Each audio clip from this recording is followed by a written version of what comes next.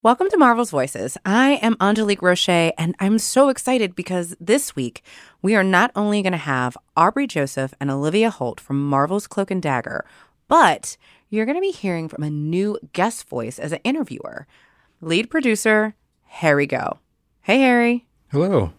So you did this amazing interview with Aubrey and Olivia, who are the stars of Cloak and Dagger, but tell me a little bit more about how you got here and your connection to Marvel. You know, I was growing up in the Philippines, and we would only get one cartoon, essentially, a week to watch. And it was on Fridays, and it was the X-Men 90s cartoon. So it was that, and then right after it would be, you know, like a WWE match or something like that. But essentially, the only cartoon I could watch until I was 8 years old was the X-Men 90s cartoon. I mean, if you were going to pick a cartoon. Yeah, that would be it. But that wasn't a unique experience for me growing up in the Philippines. That was what a lot of the kids that I was playing with in the courtyard, that was their experience as well. That was the only cartoon that they could watch. And so we would play fight as Wolverine or Gambit, you know, during recess, because those were the only things that we had access to. And, you know, it became a thing that I was attached to. And when I moved over here, it also became a way for me to bridge my not Americanness with other kids. You know, I think it helped a lot with me assimilating into American culture and society. So the really cool thing is from that, you grew up to be someone who tells the stories behind the storytellers. Yeah, I think it's important to know these people that create the things that become so important to us as a society. If you think about what really superhero stories are now, they're modern myths. There are contemporary mythologies. And it's important to know where those stories came from. I think that will give us the context in which to judge who we are as a people. Why are we resonating with these characters in these stories? That comes from knowing who the people are who made these stories. So tell us a little bit about this interview. I mean, they're pretty much this incredible duo that's coming in and doing some really cool stuff at a really young age.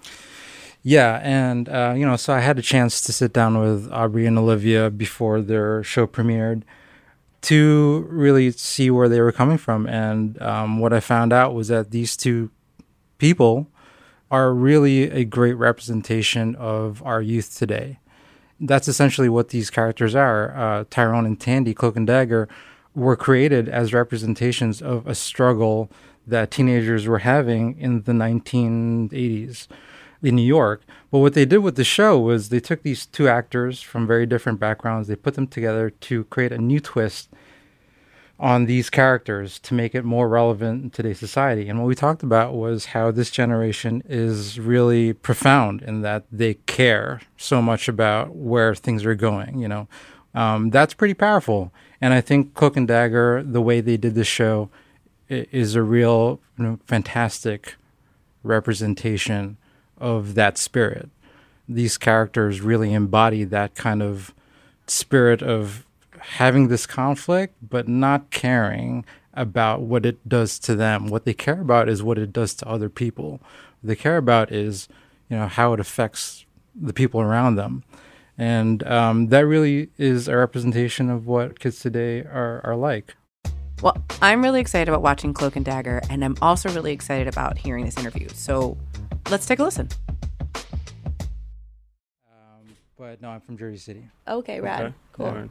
You're from Brooklyn. Brooklyn. Yeah. You're from Tennessee. Yeah. Yeah. Mm-hmm. Yeah. So you're basically home, right? This is Basically. like you're coming back home. Basically, How's yeah. it feel? Has it been a while since you've been back? It feels so weird, man. Like Yeah. just we saw our billboards and stuff today, and it's literally just right by where I used to go to high school and stuff. So it's just been crazy just to see everything play out, and it's a blessing. All right, so let's start with like your origin stories, right? You guys are superheroes now. What was 5-year-old Aubrey and 5-year-old Olivia like? Like, what were the things you were seeing, hearing? What did you do for fun? I was just obsessed with The Lion King, basically. Just watching that movie every single day. Just a young, outgoing kid, like doing too much, way too much. Like I was in karate and all of this at just an early age. So definitely a vibrant kid. A lot of people who knew me when I was young say, "You really chilled out." But you do seem pretty chill. He's also like the most humble person ever, by the way. You know, he was in like The Lion King on Broadway. Yeah, he absolutely. played young Simba. Playing Simba. I was obsessed with The Lion King. I was though. But you were like, that's so cool. You were on Broadway for The Lion King, the one thing you were obsessed with. It's something I'd never expected. Same as this. So yeah. You know. Well, what about you, Olivia? Listen, I was all over the place. I had a lot going on. I was also a mega overachiever. I did a lot. I mean, I was a competitive gymnast for almost 7 years. I was, when I hit middle school, I was like obsessed with not just acting, but I was a cheerleader. I was on the chess team. I was vice president of my student body. I was also in choir. I had a lot going on. I needed to chill out. By the way, I saw a video of you singing at the Dream Believers recital. Oh my God! Angelic voice. 13-year-old. Yes. Not even 13. I think I was like 11 or something. Yeah, and music is a big part of the show, Cloak and Dagger. Yeah. I distinctly remember watching, I think it was the first episode where you guys like put headphones on at the same time. So it's a big part of the character's life, but also your guys' personal lives. Can you guys remember the first impactful experience you had with music? I literally remember this like it was yesterday. The day that Graduation by Kanye came out, my older brother, he like gathered me and my younger brother on this like bunk bed. We had this bunk bed and we went on the top bunk and we all sat around and just listened to the album with like the lights off and just a flashlight.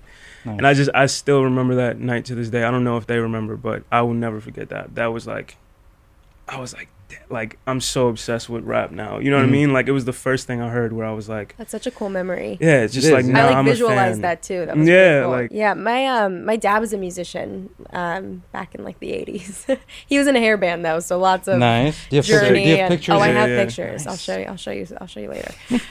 He won't like that. Actually, he might. He loves those days. But so I was introduced to music at such an early age and all sorts of different types of genres of music. So I think it was just in my bones. I knew it was something that I wanted to do, to pursue, not maybe as a career, but just to pursue because I just loved it. And music just moves you in so many different ways. You know, I think that's the reason we all listen to music, whether we know that intentionally or not. So I'm grateful that we're a part of a show that is so musically driven. Right. A lot of our scenes are basically like they have to have the right song in order for the scene to make a scene, which I think is like so cool. Yeah, totally. Yeah. And as well, just in life, music is kind of like an escape, you know? So especially for these two teens that go through so much, when you get that time to yourself, just put on the headphones and it takes you to another place. Yeah.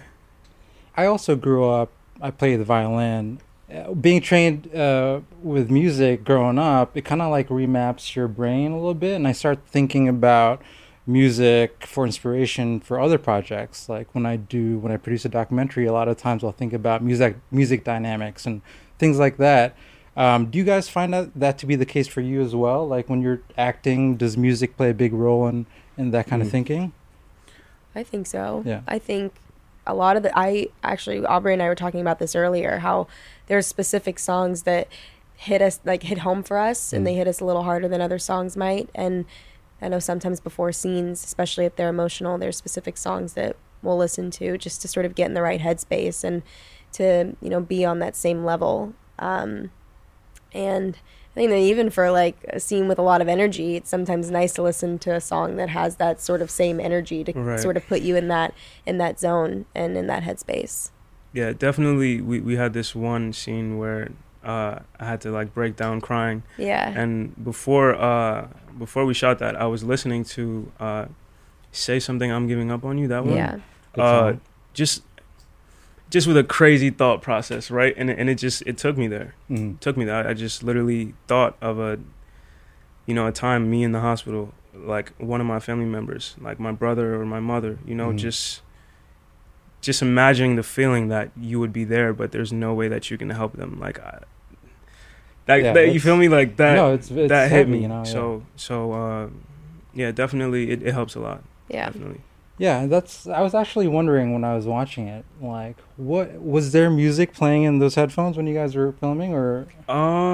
In our first episode, the director Gina Prince Bythewood, she actually during our rehearsals, well, most of mine, she had picked out sort of a playlist for Tandy and Tyrone and their journey, which I thought was really rad. I'd never worked with a director before that had done that. And during our rehearsals, she would have music playing to just sort of like be in that world and in that realm and sort of set the tone. And it helped tremendously because as we're doing the scene, I remember just like feeling, even with no music playing, I just remember like feeling that I felt when the music was there. Mm-hmm. And do you guys remember like what the playlists were that they put together for you guys? It was Not a exactly, lot. I mean, but there was a really beautiful Ellie Goulding ballad, which actually ended up making our first episode. And it's beautiful. It's it's heartbreakingly beautiful, and it's Such just a raw beautiful and it's moment. honest. Yeah. And a lot of the songs from that playlist were raw and honest and heartbreaking. Mm-hmm. All right, so you guys did a lot of music growing up. Can you tell me like how you guys got into acting for music? Yeah, I mean, music was originally what I wanted to do. I did theater and I loved it, but I mean, music was my first love. And I remember after booking the Disney show, I sort of was focusing on that because when we filmed like 10 months out of the year, so it sort of alienated music for a little bit. And then I ended up doing a DCOM with Disney Channel original movie, and my character sang. And one of the songs from the movie actually ended up going #1 on Radio Disney. And so I sort of took advantage of that opportunity and got back into music again. And it's been a journey, you know. It's been fun to just sort of find and explore and create a sound that's unique to me. And I'm excited about this year because this is, I feel like, the first year I've actually been able to prioritize it, because I've been balancing both music and acting for years and years and years now. And now I'm actually getting the opportunity to really hone in on it and make it mine, and to be able to tell stories that I felt like I've never had the opportunity to do because I've been so busy. And now I'm like fully involved, and that makes it, that is what music is for me. And now that I'm having the opportunity to do that and getting to share it with the world is pretty cool and special. So yeah. Don't you keep a journal that you draw inspiration from? Yeah. So this is all like stuff that you're experiencing that you're putting into your music. Yeah. Yeah. Every bit of it. I feel like the only way I can sing a song now, I mean, when I was younger it was a little different, but now that I'm older, the only way I feel like I can even release something is if I resonate with it in some way, even if I'm still not going through it now. Like, it was a feeling that I felt in the past, or maybe it's a feeling that I want to feel in the future. And I get inspired a lot by traveling, and luckily my job takes me everywhere, so I'm inspired 99.9% of the time, which is great. It gives me a lot to talk about. And pull from. I would say for me, I started dancing first. So I thought I was going to be a dancer. Like, I just saw my kindergarten yearbook, and it said, someday I want to be a professional dancer. Oh, wow. I had no idea that was like the main thing on my mind at first, but I just remember my first ever performance ever. Like, and it was a dance in church. And just from then, it was really because, like, my mom was in everything at the church. She was in the choir. She was in all the shows. She was dancing. So I came up with that. So I was just like, that looks so much fun. I want to do that. And, I was at the point where it was kind of choosing between football and sports and acting and performing. And what I felt from a standing ovation was way better than what I felt when I scored a touchdown. Oh, interesting. Yeah. So, what do you think that was? Like, what was it about? I don't know. It's all about that gut feeling and what makes you happy. And this, I would not be living my life the way I should live it if I was not doing this. So, yeah, it was basically just realizing that it was my passion, and that it wasn't weird or sus, you know what I mean? Yeah, Like sure. people in where I was from was saying, you know. So it's just great that it all comes together now, and I'm sitting here with you guys, and it's just really amazing. Like, I'm humbled by all of this. So like, what kind of dancing were you doing? Please don't make me say it. I'll Oh say my it for God. you. What was it? Ballet. Oh, well, like, that's not a bad thing, you know? Well, see, my godfather is Obadiah Wright, and Uh-huh. he works a lot with Alvin and Oh, yeah, that's so yeah, crazy. so he's a great African dancer, but kind of tricked me and my brothers into taking ballet because he was saying it was going to help with sports and, you know, be agile and stuff like that. Yeah. So I did it and ended up kind of liking it, and there was pretty girls, so right. That always So helps. you got a plus. right. So yeah, so you guys are actors at a very, very young age, right? And both of you guys started probably before you guys were even teenagers, right? Yeah. And you know, a lot of the themes in Cloak and Dagger are about these two teenagers that are trying to figure out who they are, trying to find their identities, and then they get these superpowers and they're thrown into these crazy situations, right? And I kind of feel like you guys lived that almost in your real lives, being young people who are also actors, trying to do a good job, trying to do your work, but also dealing with the same things that everybody deals with when they grow up, right? Yeah. So, like, was that something that you guys really gravitated to with the characters? Yeah, I definitely resonated with it, just because there are so many kids out there who are forced to mature so early in their life, and it's not their fault. It's literally just because of the circumstance that they're brought up in, and you know, just being able to tell that story, and then it kind of just opened my eyes onto things that go on in my life, and just saying, like, you know, in my community, depression and anxiety is definitely shunned upon, and kind of acted like it's nothing. Man up, you know what I mean? And so just being able to play a character that really goes through a lot, and you know, it was kind of opening my eyes to, yeah, we all go through this type of stuff, and I have gone through it before, you know, and it opened my eyes to see that, yeah, this is what it is, and there's nothing wrong about it. It's just about how we overcome it, and yeah, I think the show helped me a lot in realizing that. Gotcha. Yeah. And I think maybe the thing that saved these characters is finding each other, having a person who shares the same experience kind of thing. Right. And I think that's another aspect of growing up and finding yourself that's important for development. Absolutely. So was this as much a personal kindred spirits coming together thing as it was on screen? Yeah, I think so.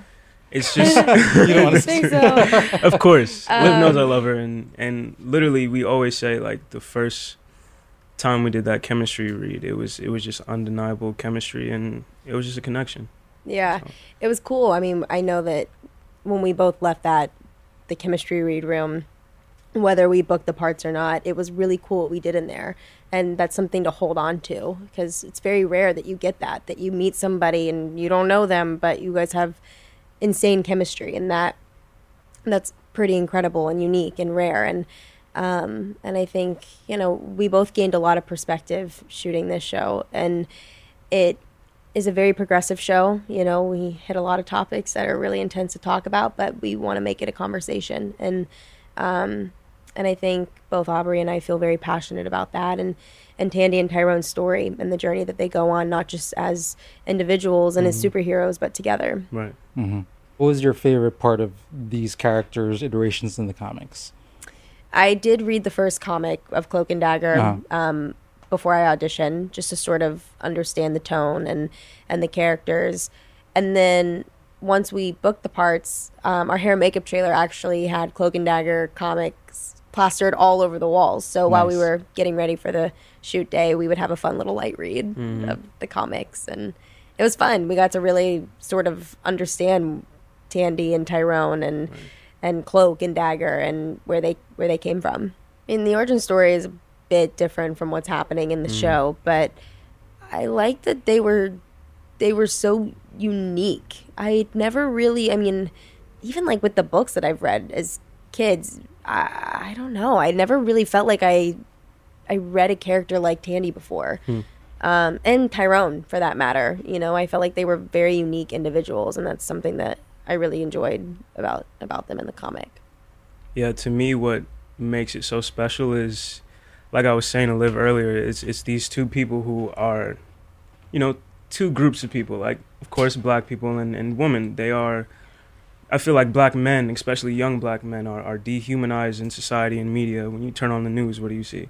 You know? Yeah. And I feel like women are so minimized, and like for so long they've had to argue to get the same amount of pay. You know, like it's just things like that that really kind of like these people really have to deal with it. You know what I mean? And it's just great that we finally get to give light to it, and with a more modernized, you know, feel, and it's just all real. What makes it special as well is just the amount of power that both Tyrone and Tandy have. You know, from these young kids that go through so much and kind of feel so little. You know, in such a big world, you can kind of feel so little and weak sometimes, you know, when you don't have help. But they just have so much power. You know what I mean? So it was a joy, definitely. Yeah, and I think the show is a big metaphor for the experiences of the youth in today's world. You know, balancing this newly found freedom, abilities, responsibility with uncertainty, you know, like not really knowing your circumstances because they're changing so much. And you guys are both still very much a part of this experience in real life. Do you guys think that this mirrors that experience? I think to a certain degree, yeah. I think the things that Tyrone is going through, not just at school, but I think at home, is exactly what a young kid his age could be going through. And same with Tandy, you know. I mean, they both experienced a really traumatic thing on the same night. Cut to 8 years later, they've been living in survival mode, trying to figure out how to cope with the lives that they're living. And it's so frustrating and heartbreaking that kids have to do that alone. And I think when they find each other, it's incredible that they're sort of the answer to all the questions that they've had, and now the answer to a bigger question: why do they have these powers? And they're not just, you know, teenagers learning to cope with teenage things, but they're teenagers learning to cope with the fact that he teleports, she has daggers shooting out of her hands, you know? Right. So that part of it is not so much like your experience. No. Maybe not that part. Yeah. No, I wish I could teleport. What can you tell me about, like, your high school experience? Sure. I mean, I went to a performing arts high school, so it was what I wanted to do just because I just wanted to train, but I really wish I had sports at my high school. Like, to this day, I really, like, that's the one thing I regret not doing, is definitely playing sports in high school. But other than that, it was cool. Like, instead of, you know, sports, we had the school play, you know, so tryouts was who was getting the lead role, you know what I mean? So it was definitely a dope experience. I will never forget it. I met a lot of friends that I still talk to this day, and just had some really great teachers who, you know, really cared about me and saw something in me. And, you know, I can attribute to them that's why I'm here today. Was there one mentor that stuck out to you in your high school? Definitely Greg Parenti and Casey McClellan, just because they were the two people in my school that no matter what kind of trouble I got into, they were like, no, this kid. What kind of trouble? Yeah. I was a talker. I was a talker. Like, for me, I don't know. With school, I just always was kind of bored because I was just like, I studied all this already. You have so much drive though too. It's like, yeah. So it was like, what are we doing here? Like nobody's even in the discussion. Nobody's talking about anything. So I would just be talking with my friends. Like, you know, obviously that was annoying as hell, and I was young and immature, but I got in a lot of trouble for just literally talking. So it literally, but nah, they really always looked after me, and I'll never forget that.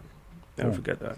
And Olivia, I know you were in a different type of program. It was a unique experience for you, right? Yeah. For high school, yeah. Yeah, I was working with Disney Channel at the time, I was working on a show, and I was homeschooled pretty much. I did school on set, and that was a very interesting experience because I only had like 3 other classmates, and they were the people that I was working with.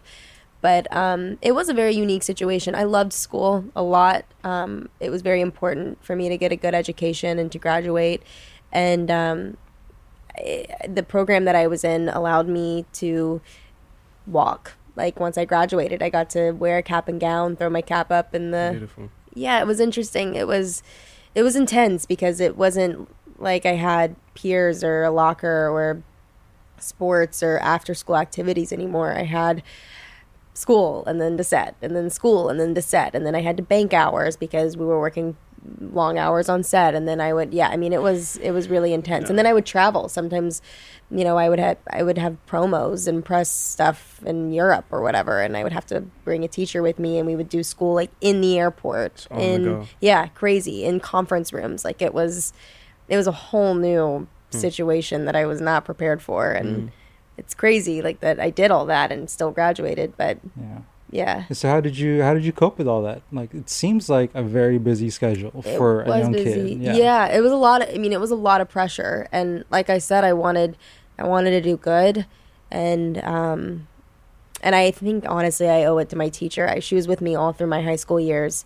Linda Stone, she's a mega babe town, and just really stuck with me. And on days where I just like could not focus, or on days where I was like, no, I want to focus on my work, she would find a way to help me balance the two, because it's a lot of pressure, and it's hard when you're doing it all by yourself. You don't got study dates with friends, you got study dates with your teacher. Yeah. When I look at the youth today and the generation that's in school today, right, I'm kind of like shocked and super impressed at the amount of courage and drive and responsibility that a lot of these young people have. I think about the March for Our Lives movement. I think about those kids really standing up for what they think is right. I don't think that's really something that I experienced in my own generation, to be honest. What do you think it is about your generation that makes it so badass and caring and inspirational all at the same time? We're not afraid. Yeah. We're not afraid to use our voices, to stand our ground, to state our opinions. We are strong and resilient and bold, and I think all of those qualities make us the individuals that we are. And I'm so proud of our generation, and even the generation to come. I think there's already been such a massive shift, within the past year. Sometimes, things were just thrown under the rug, and now it's actually being picked up off the ground and being shown to everybody, like right in front of their face. We're making it aware. We're making it a conversation. It's not hidden anymore. Right. And that's why I think this generation is a game changer. And I know, both Aubrey and I have a lot of opinions on this. It's special. It's really special, the time we're in. And I really feel it's because we have access to so much more knowledge. Before, I think it's really about what you teach in the schools too, So I think we're teaching a lot more progressive, topics, and kids want to know, they want to research it themselves too. So I think that just helps us a lot. And I think social media is kind of like you can't do anything without someone recording it. So literally, there's proof. You know what I mean? So it's like, there's certain things that you could get away with back then that you can absolutely not get away with now. I also think we want to come together as one. Of course. There's like so much camaraderie and loyalty in this generation. And like you said, with, the March for Our Lives movement and the Me Too movement. And there's just everybody wants to come together to either celebrate something or shine a light on something or move something in a positive way. And I think that just shows the kind of generation that's to come, Yeah, I think one of the coolest things about Cloak and Dagger, the characters, is that when they were written by Bill Mantlo, I had read a story about how he had visited Ellis Island, and he was inspired by thinking about the immigrants that were walking through those doors and how they must have felt a lot of fear and hope coming to this new country, not really knowing what they were going to do. And that's really a place that's deep to pull story from, right? And I think the show does that in a very clever way, fitting it with today's issues, but it still has that spirit of being inspired by this very deep issue. Right. As storytellers yourselves, do you think art needs to have an opinion? Does it need to add to the conversation in today's world? I mean, I think how else do we push the culture forward if we don't have the discussion? You know what I mean? If we don't talk about it, then we're stuck. And I think that's why we have been stuck for so long, because we, like you said, just brush everything under the rug and say it is what it is, and we don't try to figure out the situation. So I feel like our show is just so great because it discusses it all, you know, and fearlessly. And I think spot on with it. So I will say that. Yeah, I think watching the first 4 episodes, I was actually really impressed by the directness of the visual directness of some of these scenes and what they were commenting on. Was that hard to film for you guys? We were a little emotionally and physically exhausted towards the end of the season, but for good reason. You know, I think one thing that I love is we don't glamorize the situations. We don't sugarcoat it. We want it to be authentic, and we want people to feel what Tandy and Tyrone are really experiencing, and that's heartbreak.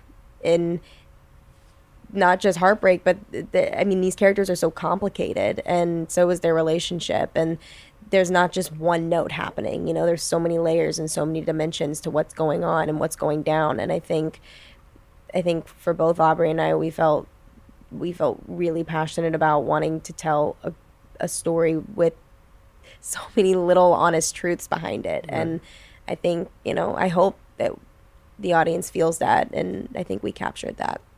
All right, guys. Well, I think that's it. Thank you for so nice talking to you. Sitting with me. Great talking. Thanks, man. You too. Appreciate it. Thanks so much to Aubrey, Olivia, and Harry for joining Marvel's Voices. And make sure you listen in for more guest voices in the future. Till then, make sure you share this episode and every episode with all of your friends. I'll see you next time.